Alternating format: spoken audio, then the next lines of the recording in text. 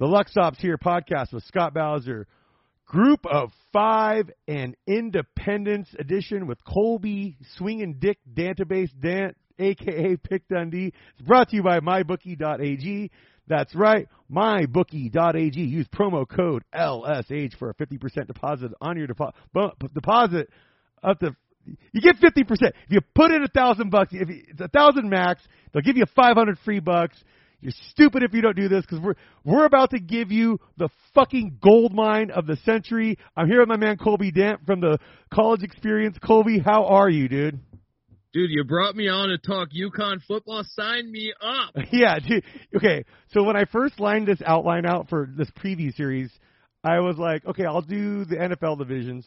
I'm like, oh, I got to do college football too. So I'll do the Power Fives.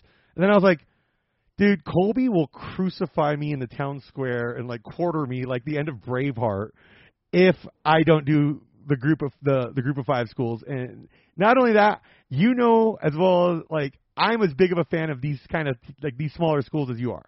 Like these are my favorite games to watch every Saturday. Like 100%.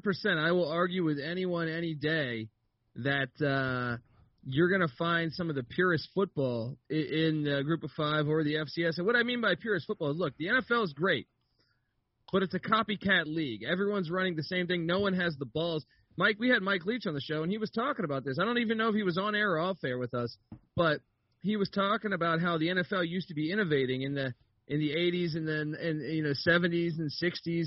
And he said it turned into a copycat league when now, everyone's chasing college. Well, college is the real, like, the way football is like, to me, the purity of the game here is that you can see Army take Oklahoma to overtime. Oklahoma's got 5-star athletes. You get a triple option attack. It's the greatest sport and in the world. A well-coached, disciplined defense kind of thing. And the cool thing about it to me is, like, because at this point, we both know the Power 5 schools are basically just minor leagues for the NFL. So they're trying to all copy the NFL more than NFL copy them. So it becomes like a weird, like, push me, pull you, reach around circle jerk, like, kind of thing. But where could you see the air raid go up against that's the thing, is it has triple option or the run and shoot? This has to come from the smaller schools.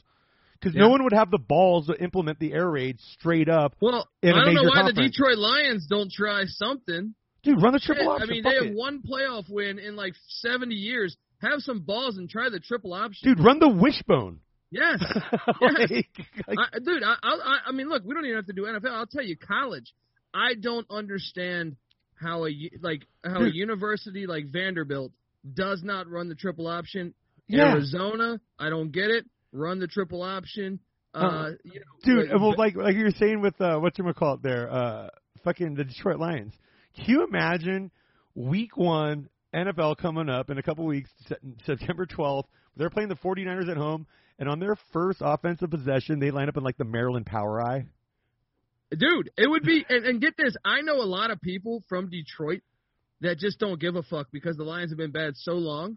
It would make it interesting. I bet you if a new coach came in, if they hired Jeff Monken from Army, and they said we're going to run the triple option, those fans that don't give a fuck would want to check it out. Yeah. So, like, to me, it's a great marketing angle. The last time anyone ran the triple option in the NFL was Ron Meyer with the Indianapolis Colts with Eric Dickerson, and he only ran it periodically through the season, but it was successful. It worked. Bill Walsh ran it with the season of Scabs in '87. And you could say the Ronnie Brown Dolphins Wildcat might be the last time they – and I guess the early read option days of, like, Russ Wilson and Kaepernick, like, that might be the last time the NFL really tried to innovate. Well, and that's still successful in the NFL. You still see that. Now, they don't run it every play, obviously, but if you're the Lions, why not shake it up? Nothing's been working for 50, 60, 70 years now. You had Barry Sanders, you had Calvin Johnson, you had great players, and you still had the same results. You got to love how Calvin Johnson, maybe one of the top 5 receivers in NFL history, came from a triple option offense in college. That's like how Brett Favre came from. Yes. Brett Favre's dad coached him in high school and ran the wishbone. And it's like, we run my system. I don't care what we got. I honestly don't understand like a team like that loses every year. I mean, we saw with Kansas. I do think Kansas is going to get back on track, but like there's lots of New Mexico State plays tomorrow. Short of the 2017 season, I think. Doug Martin took them to a bowl, but prior to that, they had never been to a bowl. They have been horrible for a long time. Run the option, and I guarantee you make the bowl. And I'll tell you what, where's the defensive innovation too? When have we seen a new kind of it's been 3-3-5. It went from 5-2 to 3-3-5 might be the last one, but it went from 5-2 to a 4-3 or 3-4, and it's been pretty much stuck in neutral ever since. Can you imagine if you ran a 1-5-5? Dude, me and Patty C have comments like this, and I think coaches just get stuck in football mode. But I'm saying if you are a team Kansas was losing every game. Well, that's not how you talk about Bowling Green. Let's talk about Bowling Green. Fuck these Power 5. Bowling Green was Power a cash 5. cow. Yeah, it was a cash cow for all of us. We were taking Bowling Green minus 35, look, if I'm at and they still wouldn't cover. If I'm the defensive coordinator at fucking Bowling Green, right, I'm not going to be able to recruit enough good defensive linemen to really make a standard 4-3, 3-4 work, right? So why not run my 1-5-5? Because I can get linebackers and defensive backs and just try and find that one anchor of a defensive lineman and get a couple hybrid linebacker end types that can create pressure on the outside. Dude, I'm telling you, I think maybe we just are with our stand-up minds.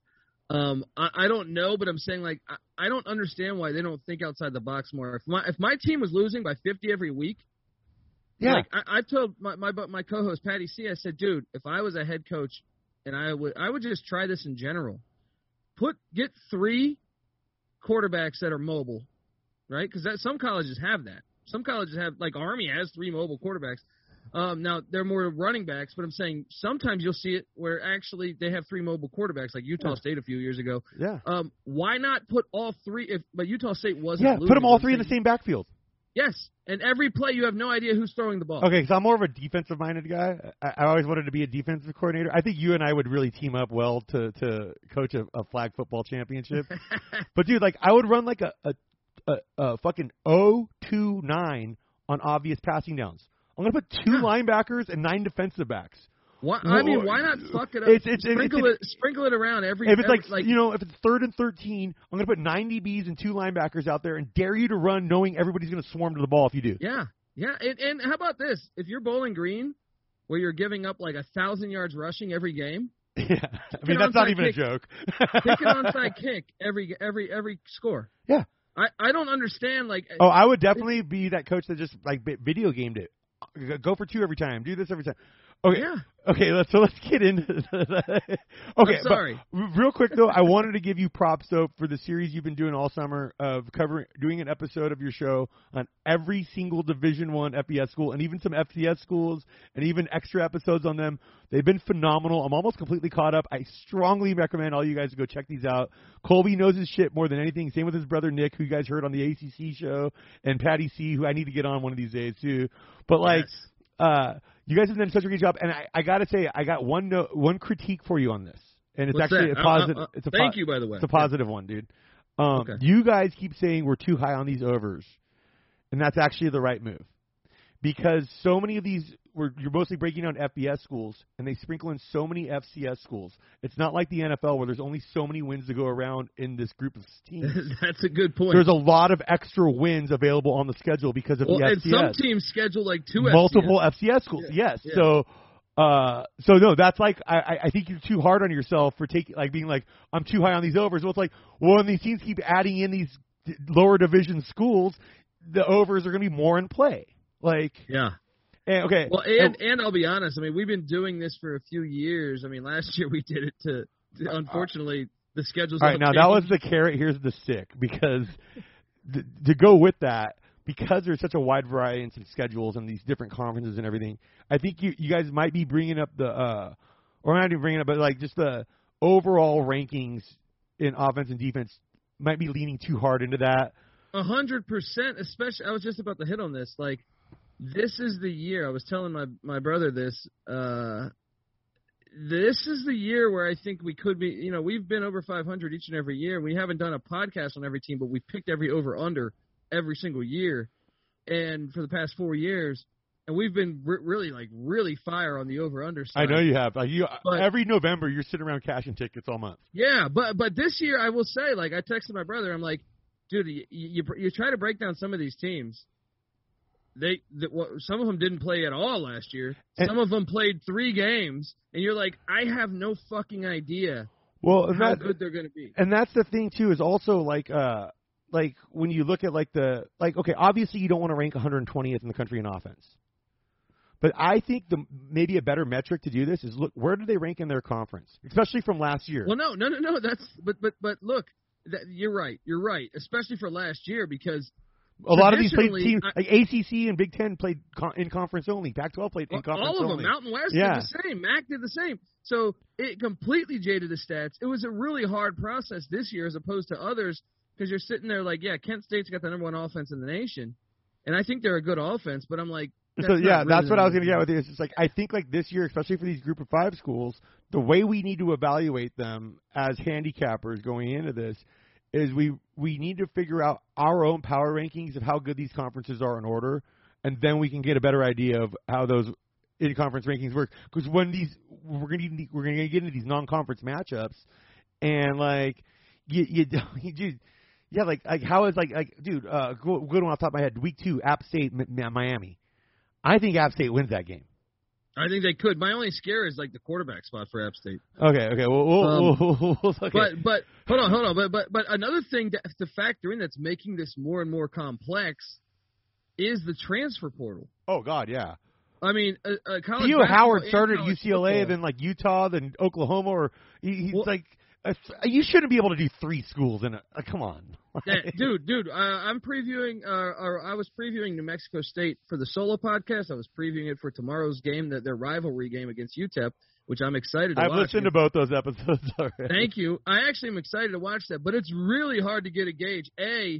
Everyone transferred out because the state of New Mexico wouldn't let them practice in the state of New Mexico. It was just a mess for them. They had to punt on their season. They played 2 games in the spring. But also, to fill those gaps, they didn't have enough freshmen, so they had to go JUCO route. Good on them for playing some spring games too, by the way. Yeah, that's what I'm saying. They played 2 spring games, and they got in like 60 practices or something. But I'm saying, like, it's really hard for me to gauge. I don't even have film to watch, bro. The 2 spring games, the JUCOs weren't there. So it's like, yes, the quarterback was there or 1 wide receiver, but I'm just saying, this year there's more room to be wrong. I say there might be more value gambling wise in the group of 5 schools this year more than any other years, because there's so many 6-year like super seniors. Yeah. Because like in the Power 5, those guys would be bailing out, going pro, or taking some cushy job in the athletic department after, or whatever it is they do, taking a car dealership I don't know, job. because the NIL might have brought them back. Yeah, NIL might have brought a few of these guys back. Yeah. But all right, do you want to get into independence? Like, because we can talk about this kind of stuff all fucking day. Let's go. Independence. Okay, I haven't talked about them much yet, and so we got to talk about Notre Dame. I haven't really done much Notre Dame coverage on the show. Brian Kelly started off with mid-majors in Cincinnati and Central Michigan. Dude, one of the better coaches in the country. I got to say, I'm big. One of my bets I got right now, and it's a bigger one. I think I can't even think about them right now. There's so many. But I got Notre Dame going over 8.5. Are you? I love it. One of my locks. Here's one I just found doing my AFC South preview that I did with Kramer the other day.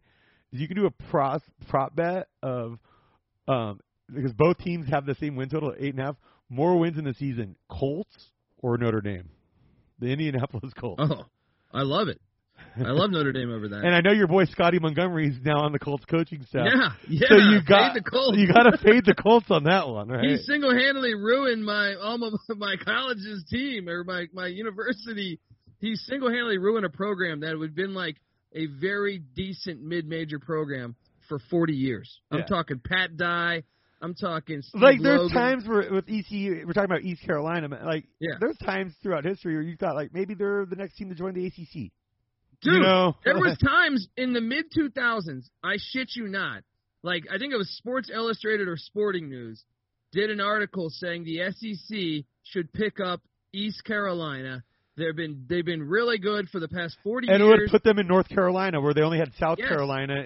And they compared it to Starkville. They said it's like the football experience, because I'll tell you this. You go to an ECU football game, it is a great environment. I want to go to passionate one with you fan one base. day, man. Like, yes, we need to do this because it's a passionate fan base. You tailgate. It is a unique experience. It's part of what makes the college experience, to me, the best. Experiences like that, or I've been to the University of Montana football games. Those are all great. But they are, the article was stating that they were essentially like Oxford or like Starkville. And that was the reality. Or Scotty South Bend, Montgomery, Notre Dame. Scotty Montgomery came in there and fucked that all up. So take Notre Dame. Take Notre Dame over the Colts. Coach. That's a William Hill bet. Yeah. So if you have access to a William Hill book in your state, fucking pound that shit, guys. Take Notre Dame over the Colts. I like that prop bet. Well, dude, and what you got to like about Notre Dame's we're talking about a guy who got hired there as a running backs coach, by the way. It's not like he's the head coach. Doesn't matter. You get that steak in your staff, right? It's got to have an effect. I love your level of bitterness on this kind of stuff. Dude, we were like, the year before, we fired Ruffin McNeil unjustly. Our quarterback tears an ACL a week before the season. Our backup quarterback still manages to beat Virginia Tech and NC State. We barely miss out on a bowl competitively. Almost beat some of the good, really good teams. I think we only lost to Florida in the Swamp by 8. And you fire him? That was his first non-bowl season? Yeah, that's at a mid-major. At a mid-major, you got to expect the occasional 5-7 season or whatever. Especially when your starting quarterback tears an ACL. Yeah, you don't have that kind of depth the way. Yeah, dude, it was a new athletic director that came in a year before, and he was just trying to be that fucking guy. I'm going to bring in my guy. Yeah, well, look what you did. Fuck that shit. A great program. You took a great fucking program that had beaten blue bloods throughout college football for 40 years, and you turned it into a fucking doormat. They beat Virginia Tech. I mean, they've done in Blacksburg. Okay. Yes. Why do we like Notre Dame over 8.5? I like it because I think there's some favorable schedule games there where it's they get some of those night games against North Carolina. I'm gonna have to edit those burps out. Florida State. I think they have some – because what is it? They play 5 ACC games a year now? Is that how it works? Yeah. I mean, just join they're traditional rivals of SC, Stanford, Navy. Yeah. Which the Notre Dame SC game didn't happen last year for the first time in God knows how long. I know. I mean, you know me. I'm a diehard Bruin. I got my Bruin shirt under my Hawaiian shirt right now because of the UCLA-Hawaii game tomorrow. But So SC, when this Notre Dame SC matchup, because I kind of want to get into this, you brought up such a great point about SC that you should go in the fucking Sportscasting Hall of Fame on it, that they don't need to be running the fucking air raid. When you're a program like SC, dude, they're in that fucking stratosphere they're the Alabama of the West Coast essentially when it comes down to historically and all that. I hate it. I'm a UCLA fan, but that's the truth. Well, you should be happy then that they're running the air raid. I am because I think it gives UCLA a Kelly can steal the city right now. Yep, I absolutely agree because the longer they keep that air raid running, I would love it if they fire Helton and then promote Graham Harrell from offensive coordinator to head coach. Dude, watch if San Jose State beats them week 1. Which I think could happen. I think it happen too. We'll get into San Jose State on the next segment. Let's not even open that for bear. Let's talk about SC Notre Dame. I think Notre Dame slaughters them this year. They haven't had a chance to play them in a couple of years. I think it's a bloodbath because they're still Notre Dame and they're still playing Notre Dame football. Linemen, running backs, guys that can fucking work it because you can recruit it. You don't have to resort to the gimmicks. I love the air raid. I'm a huge air raid fan. But that's for Washington State because they're not going to recruit. No, it's for Mississippi State, Washington State, Texas Tech. It's the teams that are second tier, in their division or whatever. It makes up for your lack of recruiting. And people are high on SC going into this year. Their win total is 9, something like that. Yeah. And so it's Notre Dame's win total is technically lower. I think they're a much better team. And the matchup, I do too. And the matchup, they crushed them. If you can get an early line on that now, because SC might even be favored. 100%. Pound it as early as you can. And they go, Notre Dame goes and hires Marcus Freeman. I think is a great defensive coordinator. I think they only got better with Clark Lee's departure to Vanderbilt and Marcus Freeman coming in. I think not only have you seen it on the recruiting trail, Notre Dame fans will tell you this. they've instantly recruited a lot better since Marcus Freeman got there because he was a player at Ohio State. This guy is legit, and he can recruit better than anyone Notre Dame's had. So I actually think you're going to start to see a lot of good athletes coming into Notre Dame. But Notre Dame is Brian Kelly deserves this credit. I was a hater in a way because I thought Brian Kelly was a huge asshole to his players, and I just thought like he would go too soft at Central Michigan, Cincinnati, and even his first years at Notre Dame. But he deserves a ton of credit because he didn't just stay with his team. He changed his philosophy. Yep. Which you rarely see that in a head coach. Yeah, so many head coaches are just committed to this is what I do, this is how I do it, and that's how I do it. Good, great coaches say, this is what I have, here's how I make it work.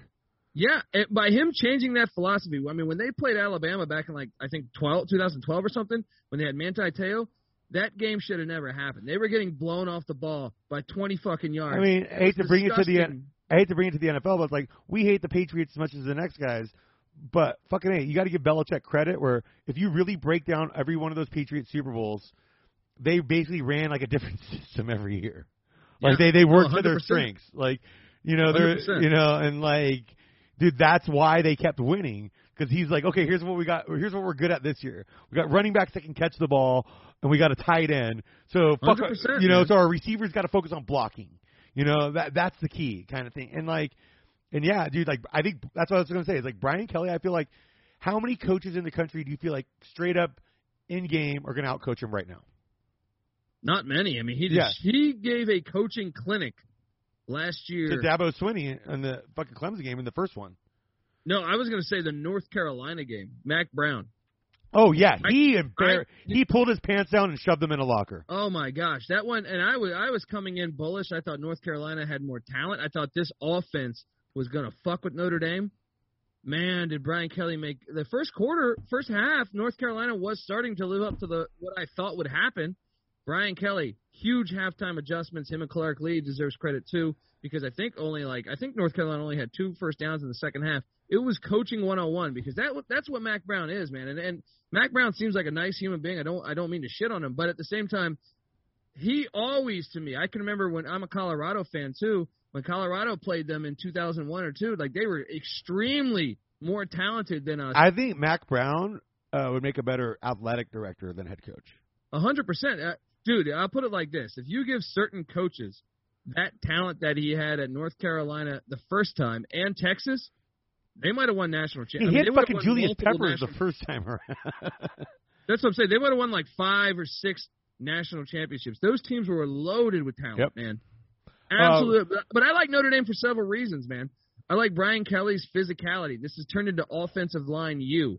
Yeah, them, Wisconsin. dude, they've cranked so many dudes into the league over the last decade, dude. Like, dude, they're a factory, and they look. So the big panic and the reason why that line is so low, and defensive linemen too. Let's not forget guys like Stephon Tuitt. And I mean, but the reason why that number I think is so low is because you lose 4 or 5 offensive linemen, you lose Ian Book, you lose your defensive coordinator.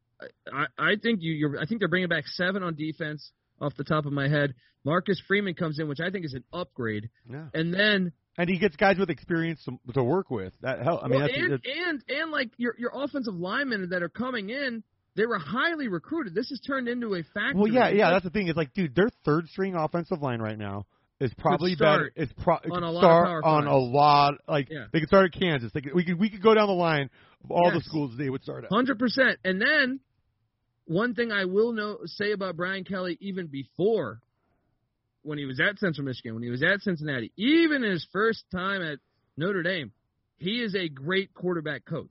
Jack Cohn was a decent passer. Hey, look at the percentage. It was like 70%. You know what that reminds me of? What's that? Rodney Dangerfield, because his birth name was Jacob Cohen, and his first stage name was Jack Roy because his dad was a comic, so he was Jack Roy Jr. and then he changed it to Rodney Dangerfield. And is Dangerfield still open? Did it make it through the pandemic? Dangerfield 3 or Dangerfield 2? No, there's a comedy club I know. in New Jersey. Okay. Yeah. No, but then there's the ones where they opened up those alt rooms in L.A. called Dangerfield 2, the Dangerfield 3. Dude, we should open up Cone's Comedy Club. Yeah, we'll get David Cone to come throw out the first pitch. I love it. Okay, but that's baseball. So, yeah, we're both on note. I mean, we got to get into other stuff here, but yeah, go. No, but like we're both heavy on Notre Dame here. I think the coaching alone, because when you have a schedule like theirs where they don't really, it's an independent. No back-to-back away games. No, they know they can set it up because they don't have to be at the mercy of the conference schedulers. So their athletic department really does a good job of putting them in a good spot every week. And just that alone to me, they're a 9-win team off the gate on that. And this over 8.5, I got it at -115 too. I think there's a shot they're favored in every game when the game goes to kick. I think they should be. They probably should be. And because they're probably, up front they're going to be the most physical team every game they play, unless they play like Alabama in the playoffs. No, they do play Wisconsin, which would be the only one. That can. Yeah. Okay. Okay. Anything else in the independents that you're interested in or you like, dude? You know what? I'm gonna take a ticket on the UConn over. Yeah, what's that at right now? And hold on, I'm gonna give it to you because I will say one thing from previewing all these teams. I have them in a teaser. I did a 5-team teaser for tomorrow, and I took UConn up to like 33.5 or whatever. So it's like, I like it at 27.5. I know when I don't know when this is coming out. Will they get it before this game kicks? Probably not. Probably right? not. Yeah, it'll probably come out like that game kicks early tomorrow morning. It'll probably be out tomorrow evening. So yeah. Well, look, I'm currently right now. Give me 5 seconds here, and I'm gonna tell you because the line. I might stay up all night and just tweak this out so people can hear it first thing in the morning. So I'm getting this at. Hang on. I think it's 2.5, but I'm just double checking. 2.5. Here. Okay. Well. Yes, 2.5. But here's the kicker here. They got some FCS schools on their fucking schedule. They have right? 2. Yeah. So that should be 2 wins. And Holy Cross. Yeah, they should beat Holy Cross, right? Well, and they have UMass on the schedule. And yeah. Oh, classic ragtime candy ass Yankee rivalry. Dude, and I'm going to make this point. Randy Edsall. Yes, I know they had the year off. And by the way, New York Times deemed them national champions. Don't fade the national champs, Scott. Yeah, because, let's explain to everybody. Connecticut is the defending New York Times national champs because the New York Times is a pinko commie rag that decided to, and I say that with all irony. And they just shit on Old Dominion. All irony shit on Old Dominion. Yeah, so they gave Connecticut the national championship for sitting the season out and being true gentlemen of the game. Although Old Dominion also sat the season out in the FBS. No love for the... No. I'll tell you what, though, because, dude, you know what's funny about that to me is it shows you what college football national championships really mean unless you have the expanded playoff. And I don't want to... This will turn into a 6-hour episode if I fucking get you off on expanded playoff. But, like, honestly, like it's just guys voting for shit. That's all the national championship has ever been, really. Now, I mean, the invitational now, whatever. We need a 16-team playoff. I think I would like to see a 32, but I told Colby my version of it is every conference has to have a semifinal, then so every conference has a 4-team playoff. And then you have to be in your conference championship game to make the 16-team playoff. So it becomes like a 30. Idea. It becomes like a 32-team playoff. I'm 100% on board with your idea. I mean, my one would be different, but I'm still I'm open. Well, my idea is about is because college football should be considered a regional sport. For some reason, it's considered a national sport. It's always been a region, and then the bowl games and the playoffs or whatever should be where the regions fucking settle their feuds. Just get games on campus. College football is about the experience. It's about the tailgating. It's exactly what the NFL is. Look, what's the UConn fucking tailgate experience? What do they do? Fucking. Well, do they club 2.5 wins? Does Earl Skakel's cousin club Martha Moxley with a golf club to death, and that's how they party at UConn tailgates? Dude, UConn football game tickets are like going to do stand up at Marty's. In LA. Like, you got to go pay. Yeah. You got to pay to go do 5 minutes and bomb in front of 3 people not paying attention. I feel like the players got to pay $5 to get in. I mean, you know? I really they should have. We should go to a UConn game, Colby. Hear me out on this. And we'll throw the Martha Moxley Memorial Tailgate Party, and we'll get Earl to come headline, and we'll do only jokes about his cousin murdering that girl back in the 1970s. This is okay, for those that don't know, this is a famous murder case where our friend Earl is a cousin of his dad's sister married Robert Kennedy. So he's like a Kennedy cousin. And you can go back and listen to, Earl's been on the show, you can go back and listen to his episode. And yeah, his cousin like clubbed some girl to death with a golf club when he was like 14, and they got arrested and convicted at 40, and then just got let out a few years later in his 50s. It's a wild story, and man, I had no idea. We're not even out of the independence yet, Cody. Hold on. Let me make my point here. Okay. UConn, look, the win total is 2.5.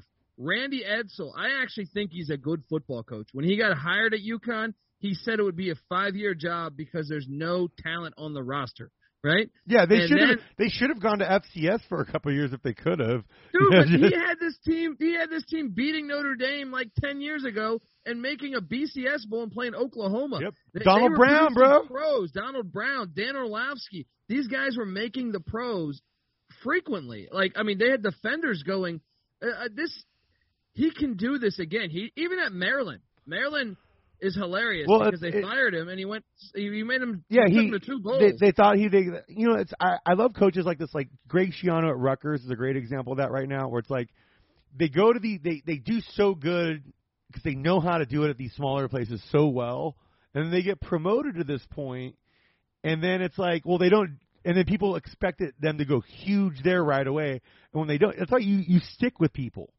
Because if you don't stick with a guy like Schiano, he's going to go back to Rutgers now. Watch, Rutgers is going to be a player in the next 4 years. Oh, I love Rutgers right now, man. Dude, I have a 250 to 1 ticket on them to win the Big Ten East, and that's like if it's a very small bet, but it's like if fucking Ohio State has some weird like scandal that happens, and Michigan and Michigan State just implode on each other. What if they're better than Michigan State? They beat them last year. Yeah, what if Rutgers just happens to be the last team standing in a chaotic Big Ten? You never know when that kind of stuff happens. Here's the thing: my take on Rutgers at 250 to 1 for that division is it's rare you get division odds like that. That's usually like a conference or championship odds for a team like that. And I think Schiano's like maybe the best coach in that division if you really break it down. So I think Ryan Day inherited a fucking, that's the biggest shit. Like when you see the top 10, there's nothing worse. There's nothing that agitates me more than when you see like the top 5 coaches and they're like Ryan Day, Lincoln Riley, Dabo Swinney. I mean, I actually think Swinney should be up there because he built it. Yeah. Where Lincoln Riley, he's an ECU guy. I should like that, but I'm like, dude, he took over Oklahoma after Bob Stoops. He walked into the greatest situation ever. He was an OC there, right? Like, I think I could. As much as I hate Pete Carroll, he deserves credit because he fucking took over for fucking Paul Hackett. Yes. Like, there's something to that. Yeah, dude. Dude, but to say, like, and I think Ryan Day is a good coach. I just think, like, dude, I honestly believe, Scott, if we were having beers on the sideline and you were my defensive coordinator and I was the head coach, I really think with Ohio State's talent gap between them and the rest of the Big Ten, we're at least winning 10 games. For sure.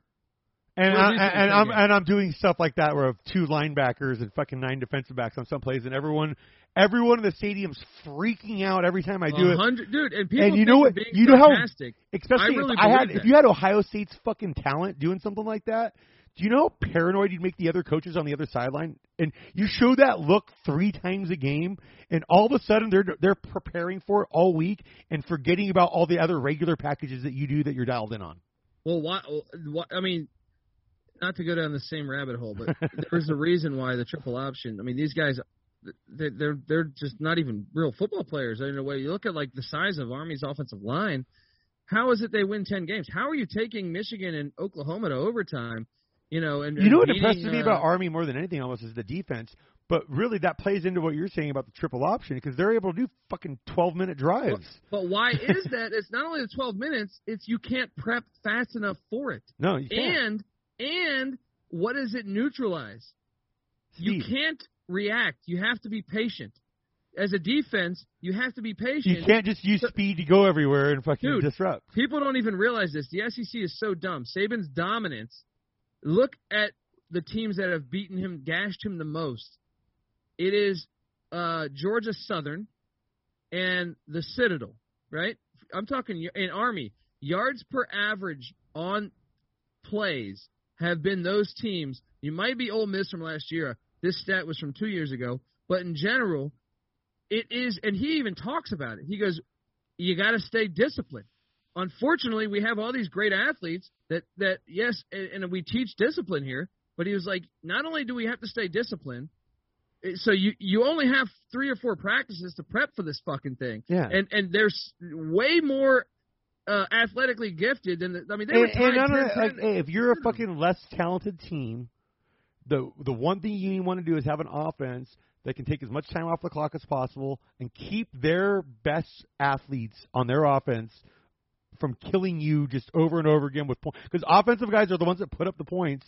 So you want to keep those guys on the sideline as much as fucking possible, no matter what. And that's how you do it. You neutralize like your edge rushers. Like Alabama's always got great edge rushers. Yeah. Well, if you're not passing the ball, then those guys aren't worth shit.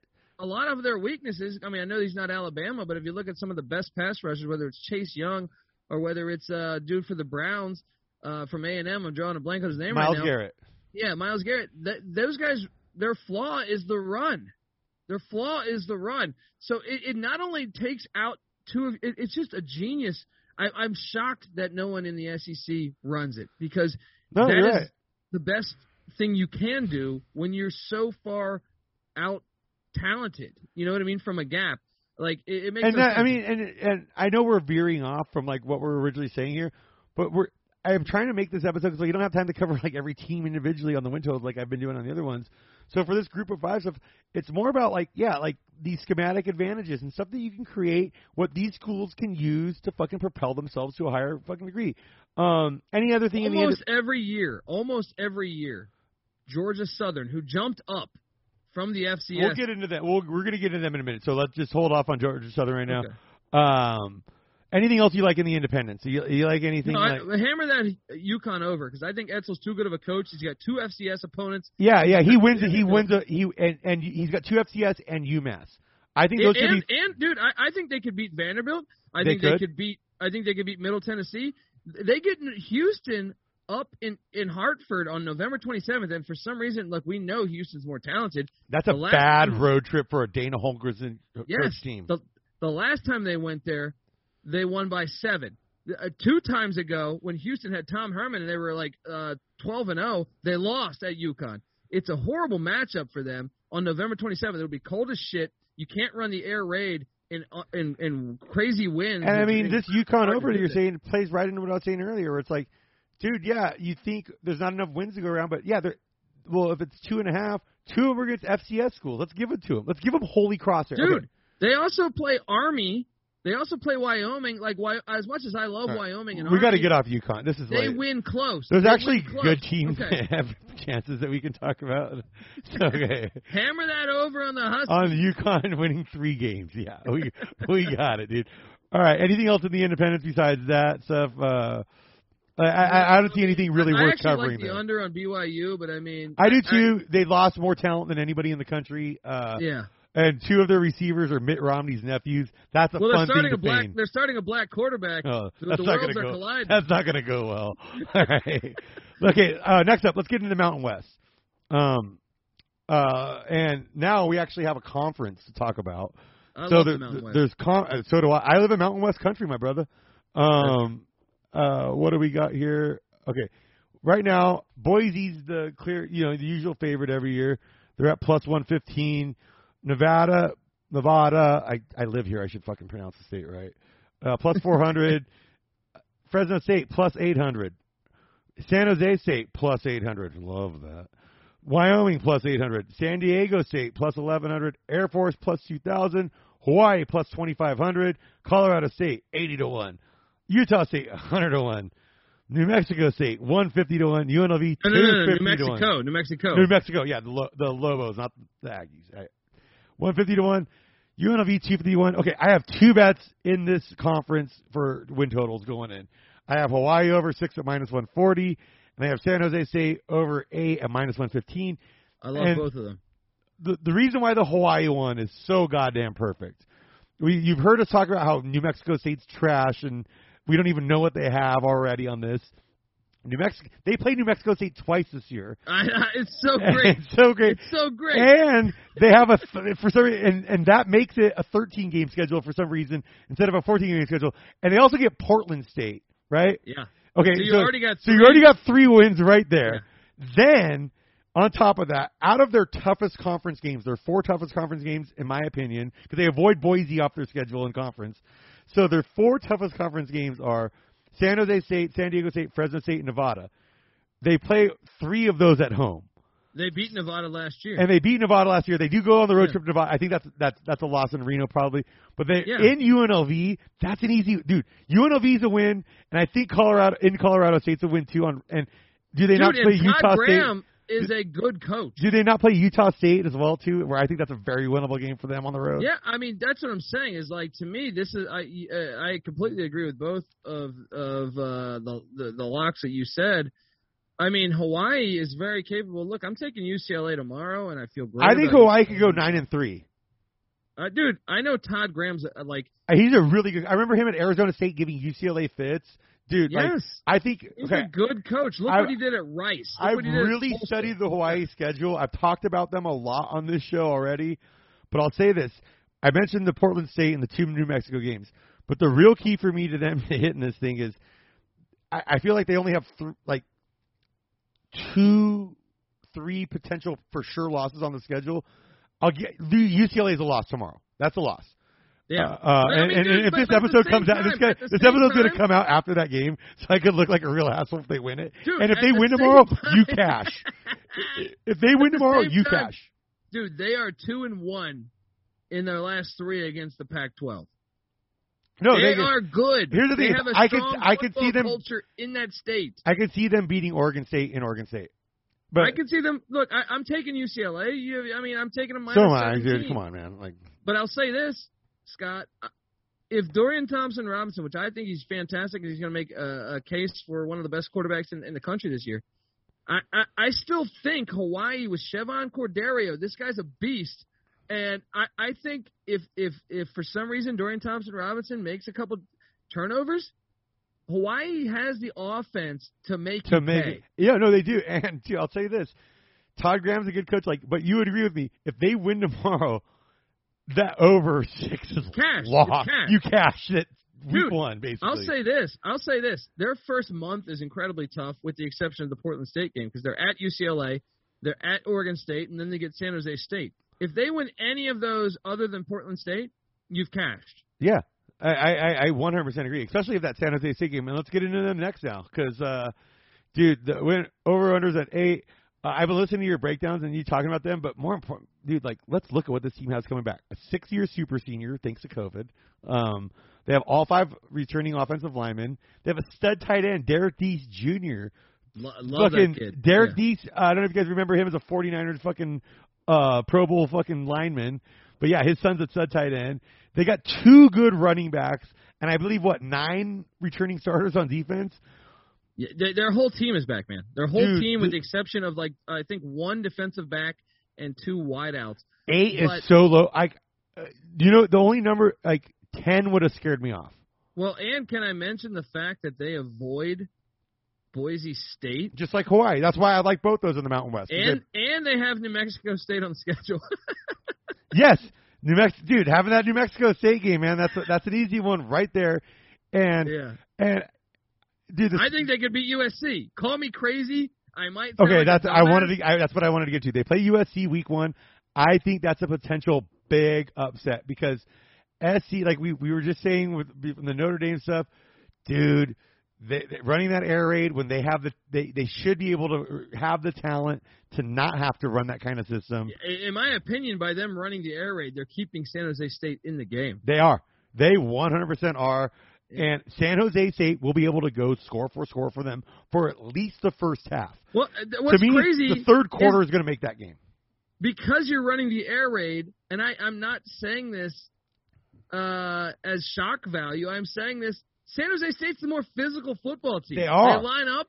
They have a power offense. I know they pass the ball better than they run the ball, but they have Tyler Nevins. This dude is a power running back. He will make you pay when you tackle him. I couldn't remember his name. Thank God for you. Yeah. Look, I think USC wins and that this is a team that went 7-0 in the Mountain West. This is a team that went 7-0 in the Mountain West last year. In the bowl game loss, they had like 30 players out and like 7 coaches, including their offensive defensive coordinator. I mean, I'm calling San Jose. I've already called San Jose State against the spread lock week 1. I'm in a college survivor pool where you have to win one game against the spread each week. That might be my first one. Like not even joking with you. I like it. The only scary thing for me on this, I think this is a lock on the over. And yeah. This could be high scoring. Some are 7.5. It's gonna be a very high scoring game. For me, the San Jose. Before we close on San Jose State, is their coach going to be around after this year? Because if they have another really good year, dude, he's going to be being. I hope so, but if I had to bet, I would say no. Okay. I think there's a chance. You call me crazy. I mean, actually, USC wouldn't. He's not a. If he beats USC, do they hire him at the end of the year? How about that? Is that a better question for you? I don't think he's a sexy enough hire. If they were smart, yes. I think they want to go for a big name. Maybe, but and it would be that would probably be one of their best moves they've done since Pete Carroll. For those of you out there not familiar with the San Jose State program, I believe 2 years ago they won one game. Yeah, Brent Brennan is a great coach. Did they win? What was it in 2019? They won one game, right? No, 18. 19, you saw that tide turn. They won at Arkansas. They went on the road to the SEC. Yeah. They missed a bowl. This is a program on the rise. They haven't been this hot since Jack Elway. Yes, and Gil Bird. All right. Anything else you like in the Mountain West there as far as win totals and stuff? I mean, I like the over on Wyoming, and a lot of that is because Wyoming wins. That's a tough road trip in that conference when you really think about it. It's unbelievably tough. Because there's no direct flights to fucking Laramie from anywhere. Well, and the elevation. Yep. The fact it's cold. But it's like you're going to have to take a flight to a weird place and then a bus trip, and then it's not easy. They returned the most production in the nation. Actually, UCLA was the most in the Power 5. The only two that were above UCLA in general in all of 130 was Toledo and Wyoming at 98% of their team was back. Wyoming has Craig Bohl, who I think is a fantastic coach. He was at North Dakota State winning the Nationals. He won 5 national championships or whatever. Hey, and not to toot my Bruins up too much because you brought it up, though. Not only did they bring back more guys than anybody in the Power 5, they did really well in the transfer portal. Oh, they did great in the transfer portal. They brought in a stud running back from Michigan, and they brought in a SC defensive tackle where, dude, that guy's a stud. That guy's a stud. And it's like, he's one of us now? Okay, he's cool now. Well, dude, I mean, you brought up the transfer portal. This is exactly what Wyoming doesn't do. I found this fascinating when doing my research over 2 years. They had a couple players transfer out. They did not have one transfer in. If anything, I think 2.5 years ago they brought a kicker in. That's fun. They don't believe in the transfer portal. They believe in culture. And I believe in Craig Bohl because of that culture. And when you look at this out-of-conference schedule, I see 4 wins. Now, I get it. That they've been banged up at quarterback each and every year, I feel like, because Craig Bohl likes to run his quarterbacks. They lost their quarterback on the second play of the season last year. They were actually much better than their record indicates. They lost a lot of close games with actually the first game of the season. They were on their third-string quarterback. But their physicality, their defense, I just think Craig Bohl is a top-of-the-line coach. He should be a Power 5 coach. And when you look at the out-of-conference schedule, Montana State, I think that's a win. They're a good FCS, but I think that's a win. Northern Illinois, that's a win. Ball State coming to Laramie. I'm sorry, Ball State was great last year, but I lean Wyoming. Now, could they lose that one? Sure, but I lean Wyoming. Then the final one at UConn. Now, yes, I just made the case that UConn could play this one closer because that's a far trip, but at the same time, I think Wyoming's still the more talented team. So I think they're going to go 4-0 at a conference. Then in conference, it's horrible to play in Laramie. So it's one of the toughest places in the it sounds like a fucking stupid thing to say because you're thinking, oh, the swamp, oh, the big house, or because people are so brainwashed by major mainstream television and college football. But no, Laramie, Wyoming is a goddamn fucking hard place. For the reasons I said, they don't. You can't just fly in. They have there. a winning record against the SEC. You could fly into Ann Arbor. Yeah, they have a winning record against the SEC. In general, but they beat UCLA in a bowl game years back, and I mean, dude, that blew a lead against them because they don't quit. Because you're right, it's all about culture, dude. And look at their home games: Fresno State, New Mexico, Colorado State, and Hawaii. They whooped Hawaii's ass in Laramie last year because Hawaii's not used. That's a talk about a culture difference. By the way, Colby, standpoint. I don't know if you saw that, but I went through the beers that I had started this show with. And while Jen was in the kitchen right now, I was able to give her hand signals. Utah, make it 2, and she brought me 2 beers. I like it. I like it. That was one of the cooler moves I've ever pulled. Besides Wyoming, anything really we need to get into here in the Mountain West? I would say those are my favorite plays. I mean, who do you like to win the conference then? Because well, I think the value play is San Jose State. So do I. At plus 800, I think that's like one of the smarter plays there. But if you're going to ask me to go for a deeper long shot, Wyoming. Dude, no, because they're actually at plus 800 too. Fresno, okay. San Jose, and Wyoming are all at 800. But give me fucking Air Force at 20-1, dude. 100%. Once again, hey, it's a triple. Hey, what do we say about triple option teams? And it's a triple option team in elevation. You never know when the bouncer. Because here's the thing: is if when you're a triple option team, bounces usually don't go against you because you're not throwing it all over. I know this is turning into a triple option podcast, but I'm the triple option. Dude, we should start a triple option show. You, me, and your brother. We should do that. And a lot of, but what I mean though is like they're always a sure bet for the over for the most part. I think Air Force it's at 6.5, and I think you look at the Air Force schedule and say that's tough. But I guarantee you, like if I had to side on that, which I do on our show, and I take the over every time, and I'd say like 90% of the time it hits. But Air Force, ask Chris Peterson. We had Bud Foster on the show, and Bud Foster played the Florida teams, the Florida State, the Miami teams with Andre Johnson and Edgerrin James, and we asked them. I mean, so many good teams they played. Peter Warwick and Chris Winkie. Yeah. Well, we asked him what was I was expecting him to say one of those answers, and he said by far Paul Johnson. Paul Johnson in the triple option. He goes, it's a pain in the ass. He goes, not only does it beat up your team, he goes, just from a schematic standpoint, it's a pain in the ass. And I know it's turning into this podcast, but I'm saying, Chris Peterson, you look at it. Well, no, because this is in the group of 5 is where the triple options run, and that's why we're highlighting this. Is like, dude, we're going to let you know who the triple option teams are, and these are teams to bet this coming season. Yes, straight up. And, dude, Chris Peterson, when he was at Boise. Take the unders on him, too. Chris Peterson, when he was at Boise, the one team that fucked with him?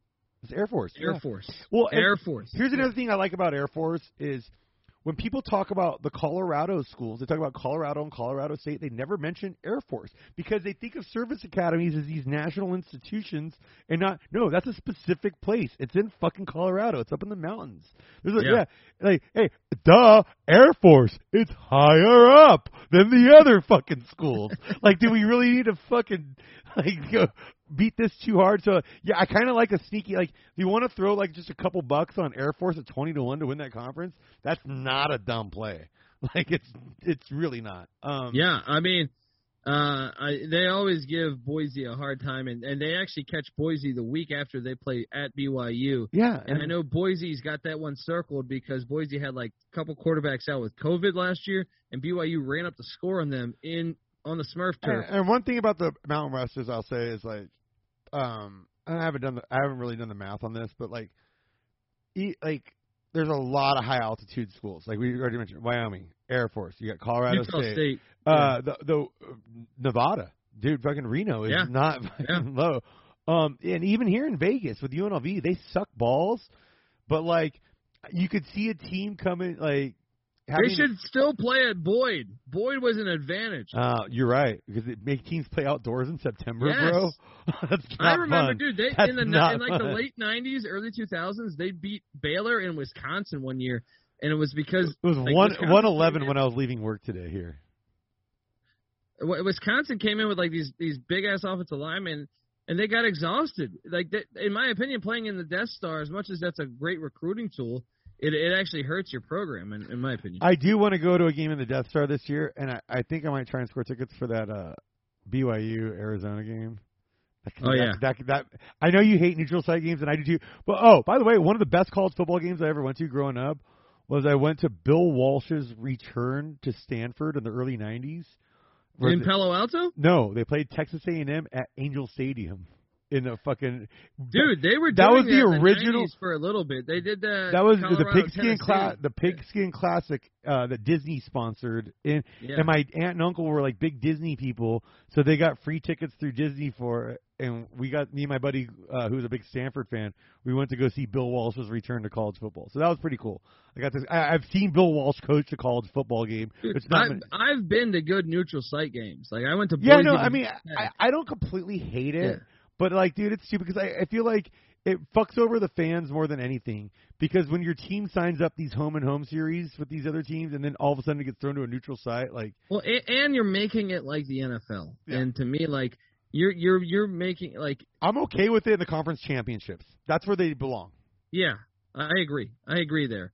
Because to me, like what makes college football unique and so much better than to me every form of football is its traditions, its fans, its and it would get going away from that is horrible to me. Like part of that LSU playing Miami in the as a Bruins fan, when you have the Death Star.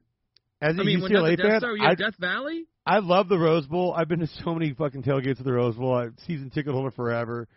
But dude, I gotta say, if they had it would give UCLA a competitive advantage if they had like a 60,000 seat on campus stadium, Autzen fucking stadium style, like it is in Oregon, where it's smaller and they just build it intentionally to make it that much crazier on you. And those tickets would be hot, dude. Dude, it would. I mean, look at the basketball stadium. I always love it when people say LA is not a college football town, when it's the only major city in the country that has 2 Power 5 schools. That's true.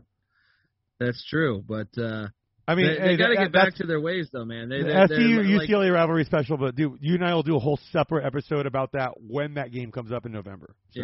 Yeah. All right, let's put our sunglasses on, Colby, because we're heading over to the Sun Belt. Yes. All right. Dude, I fucking love the Sun Belt. I don't know why I love the Sun Belt so much. It's kind of silly. No, it's the conference that's jumping the most in the past. I mean, in my opinion, like even more so than the SEC. I agree, dude, because like Coastal Carolina came into the scene last year with amazing fashion. They got teal turf there. Whoever their president was, or their commissioner, I'm sorry, whoever their commissioner was, when the Conference USA raided the Sun Belt and took the likes of Middle Tennessee and some of those other schools, they should thank him to this day, because he let these small markets go. I'm sorry, but they went for the bigger markets. The Conference USA went for the bigger markets, but the reality was the Sun Belt said, you know what, we're going to go for winning football. And they went and got Georgia Southern, App State, and Coastal Carolina that had all been FCS playoff teams. And look at that result. Yeah, those are all now like good teams at this level. No, and that gives credibility to your conference. Okay, that is how you really rise. You want to hear my future plan? I think you'll like my idea for the Sun Belt. Here's what they need to do. They need to get Liberty. They need to grab Liberty. No, Liberty would be cool, but I'd rather see them go after the better HBCUs. Dude, I've had this take on the Big 12 needs to do that right now. Okay, yeah. So you're saying the Big 12, but the Sun Belt, while all this conference scheduling is reshuffling, if the Sun Belt grabbed Grambling and Southern and made that in conference rivalry game, they gotta grab Jackson. You gotta grab Jackson State because of Deion Sanders and all that, right? Dude, he's recruiting in a top 55. Okay. I think they're the 53rd best recruiting team last year. Okay, so you They're grab gonna be really you good. grab Jackson State, and then you grab Grambling and Southern to have one of the greatest. Tennessee State from the Ohio Valley. Yeah, and then Eddie just George. grab those four. Let's Yeah. just say, you got the Eddie George team, the Deion Sanders team, and the greatest HBCU rivalry that I love watching every year almost more than anything. So you get those four schools, the Sun Belt becomes one of the most entertaining conferences in the goddamn country, week in, week out, and you give them, especially by adding the HBCUs and elevating that status of them, you make it so much better to the current climate of marketing. My only difference with your thought process is like I am on board, but I think they should only add like 2 HBCUs, and then they should They should go a little bit marketing. Okay, either them or the ACC or the Conference USA. One of them needs to add the Grambling Southern rivalry to their conference. Dude, that's ratings. I'm sorry. Well, I'm okay. I'm okay with that, but I still think if Deion Sanders is in this for the long haul, and even if not, I still think hands off the baton. You're right. Yeah. I just think that amount of talent is going to dominate. Even if he's a bad coach, there's no way you can lose. Okay. Like, he is going to be like 7 times more talented than the next FCS school. So I think that one makes sense. I think the Eddie George one makes sense. But I also, they're at 10 teams, so I think you could do 14. You bring in Liberty. Liberty's got endless money. See, money. I honestly, I'd like to see Liberty fucking go to the ACC. To be honest with you. Yeah, but they're never going to – I mean, theoretically, I'm okay with that. But the ACC is not going to do that because of their political or their religious viewpoint. Sun Belt it's the Bible Belt. So, like, what better spot to grab Liberty? Right. And also – I like that. I would say then your 4th team should be Florida International or Florida Atlantic because you want to – they don't have a Florida school. They need a Florida school because the Florida talent is so great. Yep, and just the TV and also the TV revenue from it. Okay, so the only bet I have in Sunbelt right now, La Tech's not in there, right? I can't remember where La Tech's at. No, they're in the Conference USA. The Sunbelt though has some good. All right, good so the only one I got right now though is Georgia Southern, who we talked about already, over 4.5 at -135. Lock triple option team, yes. Dude. We're kind of getting into a circle here, but I hope you guys are understanding what we're saying here by small school triple option teams will give you a chance against every school in the country usually. And I'll tell you this, short of one chaotic year since they came up, they were an FCS school back. They made that jump to the FBS in 2013, right? Yep. Every single year, with the exception of 1 year, and that was chaotic, and it was actually just a bad hire. But look, in 2013, 7-4, so they instantly went 7-4, jumping up a conference, right? A subdivision, I mean, jumping from the FCS to the FBS. Then they went 9-3. By the way, they beat Florida in the Swamp. Then they went 9-4. By the way, lost in overtime to Georgia at Georgia, right? So yeah, this is a program that we don't need to pound the horse too hard there. This is a program that can get it done when it needs to, right? Well, I'm just saying this. Only 1 year, and that was 2017, where they had a crazy year. They fired their coach early. They went 2-10. Every other year they've been a part of the FBS, they have had more than 4.5 wins. They've actually been bowl eligible every year but 2. So. This is it's a lock. And like to what you're saying, it's just they have the schematic advantage against most of these teams. So when you look at some of these games on their schedule, we're not going to get into their schedule right now, but when you look at the games on their schedule, the 50-50 games, you almost want to make them 60-40 games in their favor every time, just because of that little edge that they have with the triple option. Anything else? Any other win to? That's the lock win total. I don't even want to get in any more in this conference. Let's look at the division championship odds. Louisiana Lafayette is at +100, so it's even money. Coastal Carolina 2-1. Appalachian State 3-1. Troy 25-1. Arkansas State 40-1. Georgia State 40-1. Georgia Southern 50-1. Texas State 100-1. South Alabama 150-1. Monroe 150-1. The odds makers are telling us it's between Lafayette, Coastal, and Appalachian. I'm going to say, dude, take the 300. Take the 3-1 team there. Appalachian State. Like, I mean, I actually think like you go if I would go place money on Lafayette because their schedule is so easy. I think it's a lock that they're in the championship game, right? All right. Then I think you place a value play on Georgia Southern and Georgia State. They're in two divisions there, or is the top two that make it to that conference championship game? No, it's the two divisions. Okay, so yeah, what's the other division? Yeah, there you go. Well, Coastal Carolina's they have to win in Boone, which is tough. That's tough, yeah. So I see your logic on the App State thing, but I also think Georgia Southern is kind of that team that fucks with App State. I think there's value in Georgia Southern and Georgia State, but more so Southern. Another thing is Coastal Carolina's got to go to Georgia Southern. So I think you go with one of those plays. I still think, yeah, you could be looking at Coastal Lafayette. I mean, Jamie Chadwell's doing a great job as a coach, but I like Lafayette because they're on the weaker side. Yeah, to me, conference. Here's the thing is I don't really like that even money prop on them.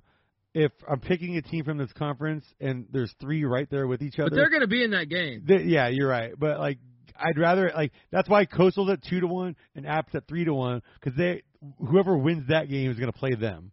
Well, and, I mean, they also got to go through Georgia Southern. I'm telling you. Yeah, no. They have a harder. Here's what I'm saying. Gauntlet. Here's what I would advise to my people that like to tail me on gambling action. Dude, like let's say you have $15 to bet on this conference, put 10 on App State at 10-1, or 3-1, and then put 5 at Georgia Southern at 50-1, dude. Like, dude, look at this. This is why I mean that side of the conference has App State, Coastal, Georgia Southern, Georgia State, and Troy. All 5 are good, and then you have Lafayette sitting over there with ULM. With South Alabama. Yeah. Arkansas State. Texas State, yeah. Texas State should be great, too, by the way. I mean, we can do an entire separate episode about that later one day, but the Texas State Bobcats, dude, just the fact that, like, most states have a University of and a that state, right? Oklahoma State, University of Oklahoma. But, dude, Texas State should just figure out – it should be like the Distinguished Gentleman with Eddie Murphy, where it's like, I have a similar name to someone that was that got voted into office. I'm going to take the similar name and just trick people in recruiting, straight up. Like, but, okay, yeah. So I think the Sun Belt, though, there's a reason why we call it the Fun Belt. That conference is great. Dude, these games are incredible. On a late Saturday afternoon this year, if you ever get a chance to watch like pencil to like figure out, I can't see where it is on the schedule right now. I don't have it in front of me, but Coastal versus Appalachian State. Watch that fucking game. It's gonna be amazing. That score, you might look at it and say, "Oh, well, Coastal beat them by 14 last year." That's misleading. App State needed like a 4th and 23. It was a 7-point game, and they threw a pick 6 on the final play of the game. All right. So, so I think we've given you guys a good amount. This is more Sunbelt coverage than anything outside of Colby's show gets. So, all right, up next, we got the AAC. Now, the AAC to me could potentially be, with the demise of the Big 12, could be a fifth power conference if they play their cards right and they bring in the right schools. Like we were saying, like the Sunbelt should bring in this, Conference USA should bring in this or whatever. But like the AAC really could have a chance to pick up like TCU, Baylor, like, and that would, even further their presence in the state of Texas. I don't have any win total action coming up. Have you give it. Let's just go over the conference odds real quick, because you know what I'm rooting for, dude. What's that? I'm rooting for them. This sounds bad because I do like TCU, but more so. You want to see them? You want to see them be an independent? That's what it was. No. I would love to see TCU in the AAC, but Texas Tech and Baylor vetoed Houston and SMU coming to the Big 12. Horrible move. Old school Southwest Conference. But isn't this karma? It is. They might need the AAC, and they're going to need their school president's vote. Now they might do it for the financial reasons, but wouldn't it be great if Houston and SMU said "fuck you"?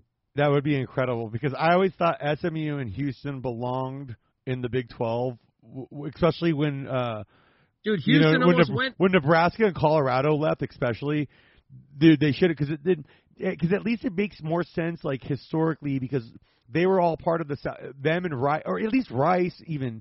If you wanted just a punching bag in there, but get one of those old Southwest Conference teams in there after that Big 12 Southwest merger, or Big 8 Southwest merger that made the Big 12. Those presidents should at least get a lunch. They should at least get a fucking lunch. Dude, at a steakhouse with titties in their face. Yes, I would buy everything if that was me because and by the way, all that is also Texas's influence. Texas didn't want to lose Houston's recruiting ground, but for years I thought it was only Texas. Then I find out that Dana Holgerson doesn't recruit. Grow some balls. But then I find out that it was Texas Tech and Baylor on board. Fuck you guys. Fuck you guys. I hope fucking Houston and SMU say fuck you. I really do. I think there's a lane here with the Big 12 falling apart for the AAC. Whatever the other conferences pick up, if the AAC plays it right, they can pick up some slack and become the fifth major. Because look at this. Cincinnati is a top 10 team right now, and they're at minus 250 to win this division, win this conference. So they're the heavy favorite. You got UCF, who has been a fucking incredible program the last few years at plus 400. Then you got Houston at 12-1, Memphis at 14-1, Tulsa, keep an eye on them, 16-1, SMU 25-1, Tulane 50-1, East Carolina. My man's team, the Pirates of East Carolina, at 80-1. All right, I'm going to give you a Navy at 150 special. Navy at 150-1. South Florida at 151. Temple at 251. Give me your Pick Dundee special. Pick Dundee. ECU plays App State next Thursday. They're currently an 11-point dog. If you want to play it safe, take the 11. I say take the money line. App State's I'm worried about the quarterback situation at App State. East Carolina, Mike Houston was at JMU's head coach, won a national championship there. He's building this program. We've never been this good on the offensive defensive line since Skip Holtz in the mid-2000s. I think we're going to be we have a fourth-year starting quarterback. I think we're going to be a hard out for App State. I'm just saying, sprinkle some on the money line there. So here's my thing on I like that. I will sprinkle East Carolina money line in that game. Here's how I'm looking how to handicap this conference championship because we know Cincinnati's going to do it, right? I mean, Cincinnati's got a great schedule too. The AAC pulled a classic SEC. They pulled the SEC where they gave their best team the easiest schedule in the conference, and they helped out UCF. Yeah, they helped out both of their heavyweights, and then they said, "Hey." Okay. Fuck you, SMU. Hey, right? My listeners know I like to throw long shot fucking horse race bets at them. So what I like here is I like Tulsa at 16. If you're going to do this, here's what I would do. Take like $10, like $2, like at mybookie.ag. You can put $2.50 each on these and go like Tulsa at 16-1, SMU at 25-1. I like what SMU possibly has cooking down there with that offense. They always have playmakers. You know, and then I like Tulane, dude. And I've mentioned this a couple times. Can we talk about Tulane's coach Willie Fritz's wife for just a couple seconds? Maybe the hottest wife of any coach. Oh, man. Dude, that game where they pulled that miracle win against Houston and she came running on the field to kiss him, I was like, God damn. I'm like, he's like, first off, I don't know his age, but he looks like he's 60. His wife's like 38. And I was like, what's going on? Dude, no. What's going on down honestly, there in New Orleans? She's probably like 58. He's like 60. She's probably 58, but she looks 38 because he's been a coach that did well for long enough for she hasn't had to have a job and hasn't been beaten down by life and the grueling, bloody boot of capitalism. You know, like that hasn't destroyed her like it does the rest of us. Look at us, Colby. Like, you're not even 40 yet, and you're grayer than I am. Yeah, exactly. You know what, though, man? I mean, Willie Fritz is a great coach. He's a great coach. He is, and I'm telling you, I like him a lot as a coach, and I like Tulane. Just, dude, LSU's been falling off the wagon the last few years, kind of. I mean, I know they won a national championship 2 years ago, but recruiting-wise, they haven't quite dominated the state of Louisiana the way they used to. Tulane's been picking up some of that slack. They can make a run. 50-1 is not a dumb bet there. Dude, you know what I found out right now as you're telling me this? What? It's his daughter. Oh, wait. So we've had a boner for Willie Fritz's daughter, and it's been calling us. I thought it was his. Why would she? She like kissed him on the lips, so I assumed. But look, I'm going to send you this right now. My dad died 25 years ago, so I wouldn't know how to react to my 36-year-old sister now kissing my dad on the lips, because that would get really weird. But dude, really quick. So I thought the whole time it was his wife, because like the kiss on the lips, it's his daughter, and she's still smoking hot. All right? Wait, Willie Fritz's daughter's hot. Oh, that's even more motivation for this team to do well, because all the players are in the back of their head going like, "Hey, man, Ms. Fritz has it going on down there." All right, I had to bring up Willie Fritz, hot family member. How about that? Yeah, and once again, we mentioned Brian Kelly's evolution. I feel like we should mention Willie Fritz. He was a triple option guy at Georgia Southern, and his first couple of years at Tulane, he ran the triple option, got them to bowl games, and then he said, "Hey, we have too much talent down here to run the triple option. Let's go full on." And you got a triple option team in here with Navy, and Navy at 151 I wouldn't take, but for sure they're the team with the most potential from the bottom to fuck up the fucking order of this at the top. Oh, 100%. 100%. Navy. They're that sleeper on a lot of schedules where, dude, if you catch Navy, or even like we were saying, like these people playing the triple option, it's a schematic wreck. It beats your players up. Now, watch what these teams in this conference do the week after they play Navy. Yeah, exactly. That could be a tough matchup. So I think that's a good little handicapping strategy to the AAC, and I do think this could be a potential big conference if they play their cards right. I think they should add Army. I think if the Army-Navy game was a conference game, that would be so sick. I agree. I'm on board with that 100%. And the more Army continues to have these 9-10 win seasons with Jeff Monken, yeah, more potential. They should come in here with Navy. That would be that would make this the American Athletic Conference. 2 military academies in it. That's headlines right there. You can create media people. 100%. And by the way, look, ride the over on Navy, but also I know I'm a homer, but I'm telling you, I think East Carolina is better than what it's a 5. I think 5 is the win total, or 4.5. We'll hit that over. I think we're going bowling. We're not going to win the AAC, but I think we're like a 6-6, 7-5, maybe even 8-4 team. All right, that's from an East Carolina expert right here, everybody. So, all right, next up we got. It's taken a long time. If you would have asked me that with Scotty Montgomery, I said 0-12. All right. Well, next up, we'll go from the American to the Conference USA. We're getting real patriotic over here up in these parts, Colby. The only win total bet I have in this conference right now is Louisiana Tech at over 4. You sold me on that one. Skip Holtz is a damn good coach. It really didn't take much selling though when I looked at their schedule. I looked at everything they had at the table. Louisiana Tech, there's a few schools in Louisiana that we've mentioned here so far. LSU is the only one in a Power 5. And if LSU slips under Ed Orgeron, because he's not a great recruiter, these schools have potential to pick up the slack these next couple of years and all have a chance to rise. Yeah, I mean, I like a lot in that. And by the way, I listened to your LSU preview just today, and you guys are talking about how the fuck were they last in the country in passing defense. You know why, right? I mean, it's not because of Stingley sitting the season out last year. It's because fucking Costello from Mississippi State set the NCAA goddamn record on them. One game week for Mike one. Leach Week one, Mike Leach ruined their entire that stat for them. He threw for like 730 yards, dude. Well, you know what's great about that? Learning you guys did not mention that once. Maybe the reason why that number is inflated is a guy threw for 700 yards on them week one. Well, dude, I want to say Missouri threw for a lot too on them, but they did. They threw for like 500 on them, yeah. What was great was talking with Mike Leach about that, and he goes, "Well, dude, they kept going press coverage on me," and I was like, "Okay, I'm gonna throw the. I think you said I'm gonna throw the fly every time because they're not respecting it." He was like, "They're going way up on they're going man, and they never switched from the first play of the game to the last play of the game. So I'm just gonna run the same play." in different variations, but the same play over and over and over.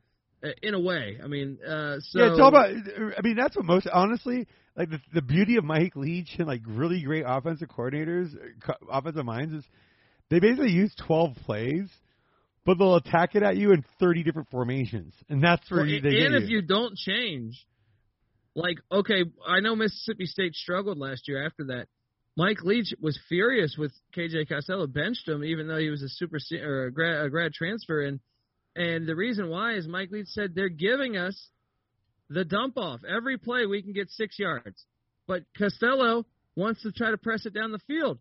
I can't deal with that. And Costello had never been, I mean, to his credit, he had never been in the air raid. But the air raid is essentially the triple option in a passing format. In a passing format, you have to take, it's a numbers game. When you run the triple option, the reason why there's 3 options, if for the lay fan out there, they are dissecting the defense from the start and basically playing mathematics. Yeah. Are they respecting this guy, or that guy? Yeah. Whatever guy they respect, you go to one of the other 2. And now you play that matchup game of the 2.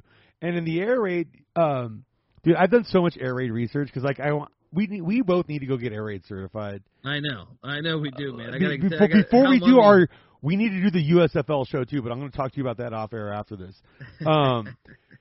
Dude, like, because the thing with the air raid is it's like one thing of the air raid that I think most people don't get though is you space your offensive linemen a little bit further out apart, so you force the outside pass rushers of whatever team to have to try and run that much farther to get to your quarterback. So like, you don't really need great linemen in the air raid, is what I'm saying here, because when you're just putting your tackles so far out wide and forcing their fucking edge rushers, when you're going to have a running back there to help pick up the blitz, it's those edge rushers have to go wide on you, and it's just giving your quarterback, it's just making them run that many more yards to get to your quarterback. Well, also, like, people don't realize, like, it normally takes Leach year 3 is the gigantic gap that he normally will have. But it's not only that, I mean, they run a ton of mesh, but, like, it's timing. The stick route, too. Yeah, like, it's a lot to do with timing and understanding the offense. Like I said, KJ Costello completely didn't understand it. I would say the air raid is if you combined the old school, like, Purdue, Drew Brees era, like, spread offense. Joe Tiller. Yeah. With the Bill Walsh West Coast offense with the triple option. It's kind of a combination of all of those type of things. Yeah, it's a genius offense. You know what? I can tell you, not many people. You and I are probably the only 2 people that can tell anybody the difference besides coaches that know the difference between the air raid and the run and shoot. Yeah, that's always hilarious to me too. Like when you talk to your lay person, they're like, "Oh, they run the same thing. It's the run and shoot." No, run and shoot's verticals. Yeah, run and shoot not only verticals. Yeah, run and shoot's a lot of option routes too for the receivers. So every receiver has 2-3 ways they could break any given play based on the coverage, whereas air raid's all pretty much set in advance. Like air raid makes the pre-snap reads as easy as possible and just go. And it's about spacing. It's completely different. It's like 100% different. And pace of play. Yeah. Run and shoot, you can run a little slower pace because you're trying to get those option routes and stuff. I mean, oh man, but. Conference USA. So Louisiana Tech, I got the over 4. I think that's a Skip Holtz on that. It's 4.5. It was at 4, so the money's coming. I got it at 4. Yeah, so yeah, the money's already coming. Hey, a lot of these I might be off on because I'm going off of the bets I got in, and I got them in maybe a little earlier than most folks. It's still a lock over 4, in my opinion. Yeah, because I got Hawaii over 6. It's at 7 now. Like it's already gone up a full game. Like. People are starting to figure out, they get an extra game this year. Conference USA, we got Marshall at 3-1 favorite. Nope. With UAB at 3-1. This is what I got right now. And UTSA at 3-1. Then you got Western Kentucky at 8+850. Florida Atlantic at 12-1. Rice at 14-1. Charlotte 25-1. Louisiana Tech at 25-1. Middle Tennessee State 25-1. North Texas 25-1. Old Dominion, 25-1. Southern Mississippi, 25-1. Florida National, 50-1. That's UTEP, crazy. That's crazy. UTEP, 100-1. Colby, tell me I'm crazy for not liking Rice for liking Rice at 14-1 here? Tell me I'm insane for liking Rice. No, I mean I actually like what Rice is doing. I still think the best value play though was Florida International. Rice is basically running Stanford, old school Stanford type, or not old Well, school from a few years ago. They got bully McCaffrey from Nebraska. Yeah, they play bully ball. They want to play bully ball. Yeah, and that's gonna work for I mean, because they still get third, fourth tier Texas recruits, and those guys don't suck, and they have a chip on their shoulder. Well, the problem is though, is that side of the conference all of a sudden, like I used to make fun of that side of the conference a couple of years ago. Now all of a sudden UTSA is legit, and they have good talent there. Yeah, that's University of Texas San Antonio, the Roadrunners. Yes, UTEP is still trash. North Texas is an enigma. They run the air raid. Seth Luttrell, Mike Leach, former recruit. You know what, I got to bring this up as a Steelers fan. You know why the North Texas? You know why they're the Mean Green? Joe Mean Green? Is that like where you're going? They're the Mean Green. Like how many Hall of Fame pro football players were so goddamn good that the small school they went to legitimately changed their mascot named after that player's nickname, where they're the North Texas Mean Green, and they did that legit because Mean Joe Green was such a badass. They're like, well, he's the best player that's ever going to come out of this school. We might as well name our make him our mascot. Like, yeah. I mean that's pretty phenomenal. But then they run the air raid, and they are a horrible defensive team. So Mean Joe Green's rolling over. Or I don't know if he's still alive. I think he's still alive, yeah. He's rolling over in his bed. Hey, the kid that died after he fucking threw him that towel in the Coke commercial back in the day. I love that poll. I knew you would. I know exactly what you're talking about. But dude, that was before either of us were born, by the way. Yeah, exactly. I love the. Who do you like to win? Who do you like to win this thing? Like. Well, I actually think your value play is. I actually think UAB and UTSA are going to be there. I'm actually fading the shit out of Marshall right now. I'll tell you what. If I gun to my head, if I got to bet a team to win this conference, I like Western Kentucky at plus 850. I made a case. NC Nick, my brother, he loves Western Kentucky this year, and look, I think they're one of the most interesting teams in college football because. They went and hired Houston Baptist's offensive coordinator, and this guy's cutting edge. He was working with Mahomes at Texas Tech. I watched Houston Baptist last year because there were so many weird games on TV. So I actually saw them play. Well, dude, and their stats are incredible. So not only does that offensive coordinator come over, he brings in Bailey Zappi or Zapp. Do you think this could potentially be like a Chip Kelly to Oregon type move where they brought him over from New Hampshire, where they get him from some random place and this guy's starts reinventing the wheel all of a sudden? But Zappi or whatever you want to say, I don't forget how it's pronounced, but this guy put up I'm telling you, video game numbers in the FCS, and he brought over his 3 wideouts, and I think 2 of the 3 in college in the FCS 11-game schedule, they had. Both of them had over 100 catches. It's like, how are you doing this?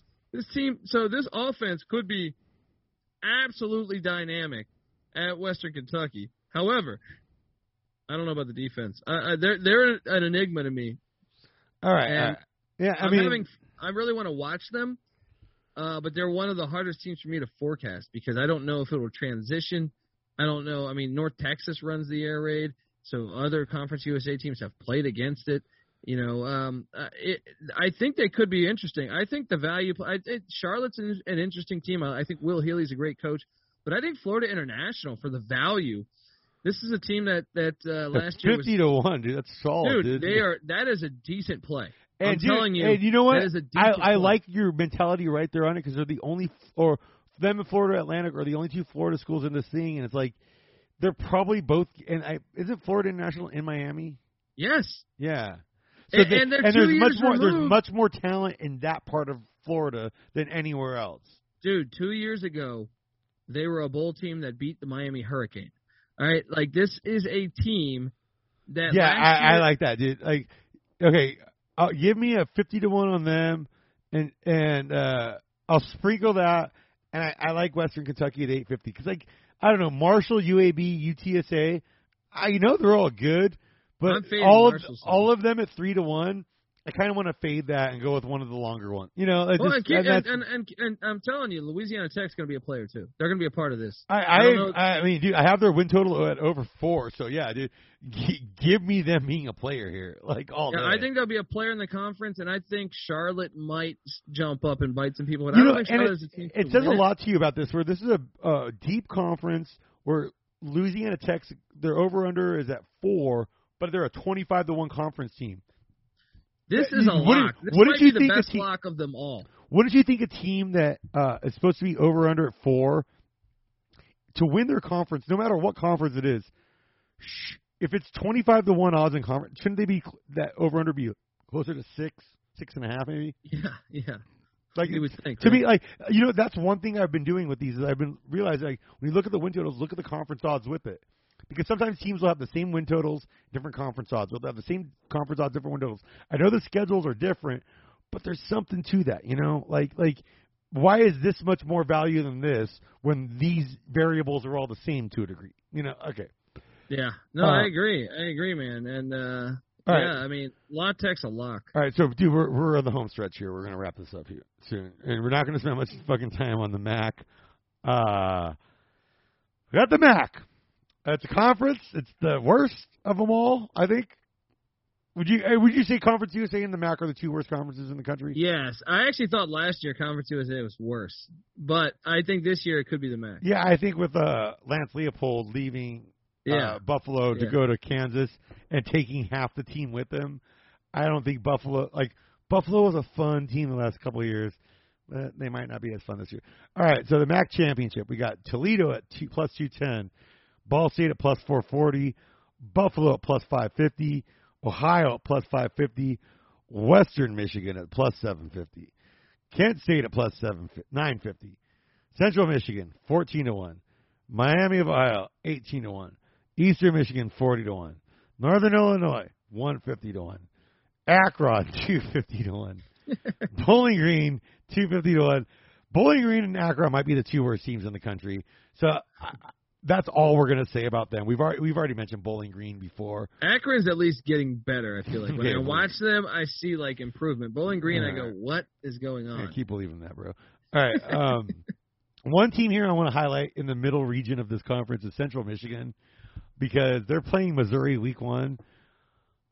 You got a fucking mid-tier team, bottom to mid-tier team from one of the worst conferences the worst conference in the country this year, I think. And the best conference in the country, the SEC, you got Missouri, who's I think might be the second best team in that SEC East. I got it at minus 13. It's probably at minus 17 by now. Yeah. Bet Missouri. As much as I like Central Michigan. Bet Missouri with your life in this game. Yeah, they're just not going to have the bodies on the line. I like what Central Michigan's got with the Jacobs. Keep in mind, like we mentioned earlier, like Missouri threw for like 500 yards against LSU. Like Missouri can score points against anybody. I was telling my brother on the AFC North episode where I was like, dude, that's going to be the week 1 game. That's 49-3. Like, you know, and you're looking at the final scores at the end of the day going, fuck, how was I not more on that number at 13? You know? Yes, exactly. Exactly. Like, that's going to be that week. Michigan. Yeah. That's going to be my fucking my college survivor pool pick, last man standing pick. I think I'm going to go with fucking them covering minus 30. We'll see what the line is when I actually am able to get that card in. But the MAC, dude. And here's the thing, because I want to highlight the MAC. The MAC was better when Marshall was in it. First off, Randy Moss. They shouldn't have kicked out. They kicked out Army. Yeah, they kicked out Army and UMass. Well, UMass was a good. Okay, call. So we got.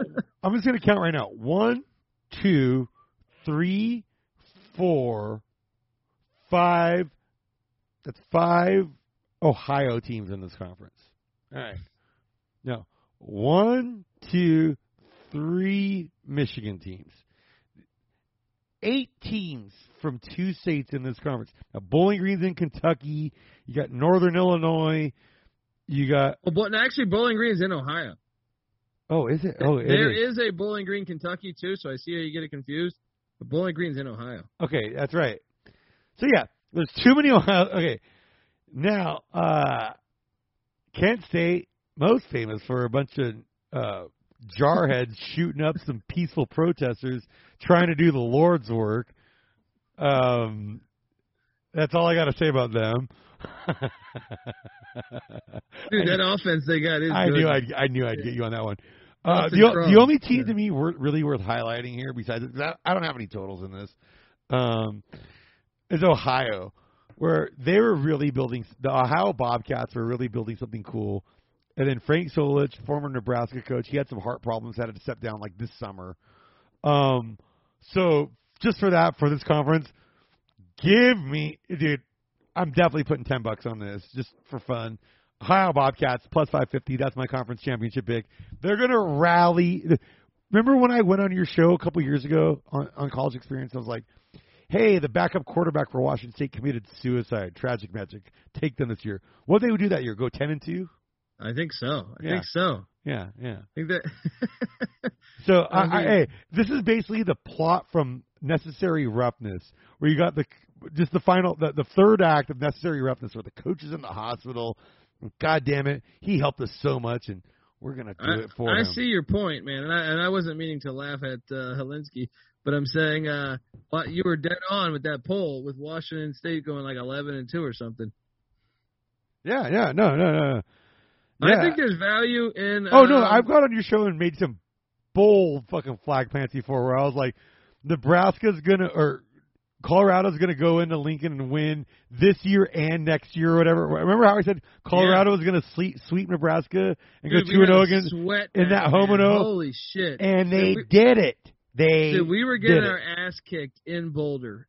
And we came back, scored like 17 in the final 6 minutes or 8 minutes of the game. Took it to overtime, won in overtime. I mean, and I remember when I said, "Oh, they're bringing back this rivalry. Colorado will sweep it because Nebraska's trash." And you're like, "I'm a fan. I can't take that angle," but I was like, "I will," and I was right. That's all I want to say. So I'm planting my flag hard here. Like I haven't done a hard flag plant on this. Give me the Ohio Bobcats, dude. I like it. I'll say what was Toledo's odds? They're probably plus 210. See, that's pretty. I think they're a decent shot, but okay. Seems a little chalky there. Yeah, it's too chalky. I'll go with. I think it wouldn't shock me at all if Central Michigan, even though they lose that Missouri game by 30, they bring in a Washington. No, they lose it by 45. I'm calling it right now. They bring in a Washington transfer, Jacob Sermon, who's a big recruit for Washington at the quarterback spot. That's the one piece they've been missing over the past couple of years. They had a great ground game. And I think McElwain's a decent coach. I actually think kind of got a raw deal at Florida. So I think just real quick, because we got to get going here in the next couple of minutes. Real quick, if I was going to really throw a fucking horse race dart on this one, I'd go Northern Illinois at plus 150. It wasn't too long ago where they were dominating this conference. Well, and you got to remember, they have the best home field environment. Their fans go crazy. They couldn't have them last year. Yeah, no. So, dude, any other final thoughts on the MAC? Because we got 2 minutes left or so. Yeah, I think you take a shot on Central Michigan, or maybe take a shot on Miami, Ohio, maybe Chuck Martin's bunch. I mean, Eastern Michigan plays on the gray turf. That's cool. I love Chris Creighton. Yeah, I love Chris Creighton. That's a cool. Their brand of football. And Miami of Ohio is always fun too, by the way. That 18-1, yeah. But if I'm really gonna go deep on this, Northern Illinois at 150-1, just because they've done it before. I like to stay away from the chalkier plays in this kind of conference because it's really the best team's not that much far removed from the worst team when you. But that's why it's fun to watch. This is actually, I think, one of the funner conferences. Well, and then before we go, I wanted to say that this conference, dude, they play on Tuesday nights. Yeah, and so. And they have 10 or 8 or 9 teams that are legit contenders. And that right there, having a big field of teams that could possibly win this conference, and you play on Tuesday nights when there's literally no other football on. You're not competing against people on Saturdays, NFL Sundays, NFL Mondays, Thursdays, Friday now with college. They have their own night. A lot of these schools in Ohio and Michigan where there's a lot of talent, this could eventually become a very good conference in the next few years. So, and it's a good philosophy. Hey, FCS. Hey, Independence. Hey, every other play conference. Wednesday night games. Fucking hey, give us football 7 days a week. This is what we want. They've been hiding behind this. Oh, they're athletes. They can't do it in the regular season. Well, this is coming to fruition. The NIL, how much money these universities make, including schools in the MAC, believe it or not. They need their football team. They sustain their university, essentially, from an economical standpoint. So, guys, okay, stop living under this illusion that, like, oh, well, the players need to study. No. Play the games on weeknights. You should do. I'm ashamed of Dude, I've taken college. Don't do it. I'm not a college graduate, but I took enough classes to know that you can schedule your thing out. Where I'm just not going to have classes on Wednesday. You can do that. There you go. Exactly. So, dude, Colby, man, this is fun, man. I wish we had more time, dude. Because we could have gone 6 hours on this shit, dude. We really could have.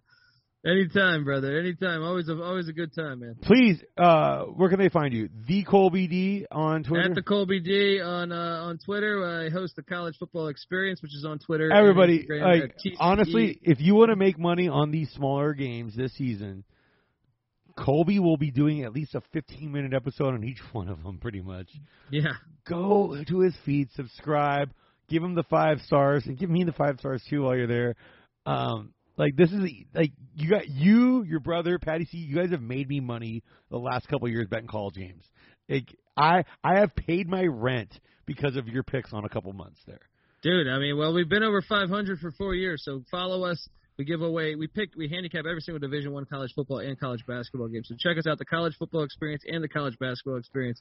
Appreciate you having me on, man. Oh, dude, and you've been listening to the Lux Ops Here podcast with Scott Bowser, in case you weren't aware already. I'm pretty sure you were, but you can follow us on Twitter and Instagram at LuxOpsPod. And we got a Patreon. Colby, guess what I'm going to be doing this year? A little series called Friday Night Lights. Where on Friday nights, we buckle up with a bottle of bourbon together, or you and me and whoever, and we go over what we're actually betting that weekend. Hell yeah. Let me come You want back in on that? You want to come one. back in on that soon? You're goddamn right I do. Fucking A, dude. So follow that. Go there. It's only $5 a month to subscribe. It's like basically buying me a beer at the bar once a month. If I was at your neighborhood bar once a month, you would buy me a beer once a month. So go over to the Patreon at patreon.com/LuxOpsPod and fucking, throw in on that. That'll be a lot of fun. Thank you so much, everybody, for listening. And I think I just barely made this under time to where it's not going to fuck with me uploading the file. Everybody, good luck and God bless you and keep gambling.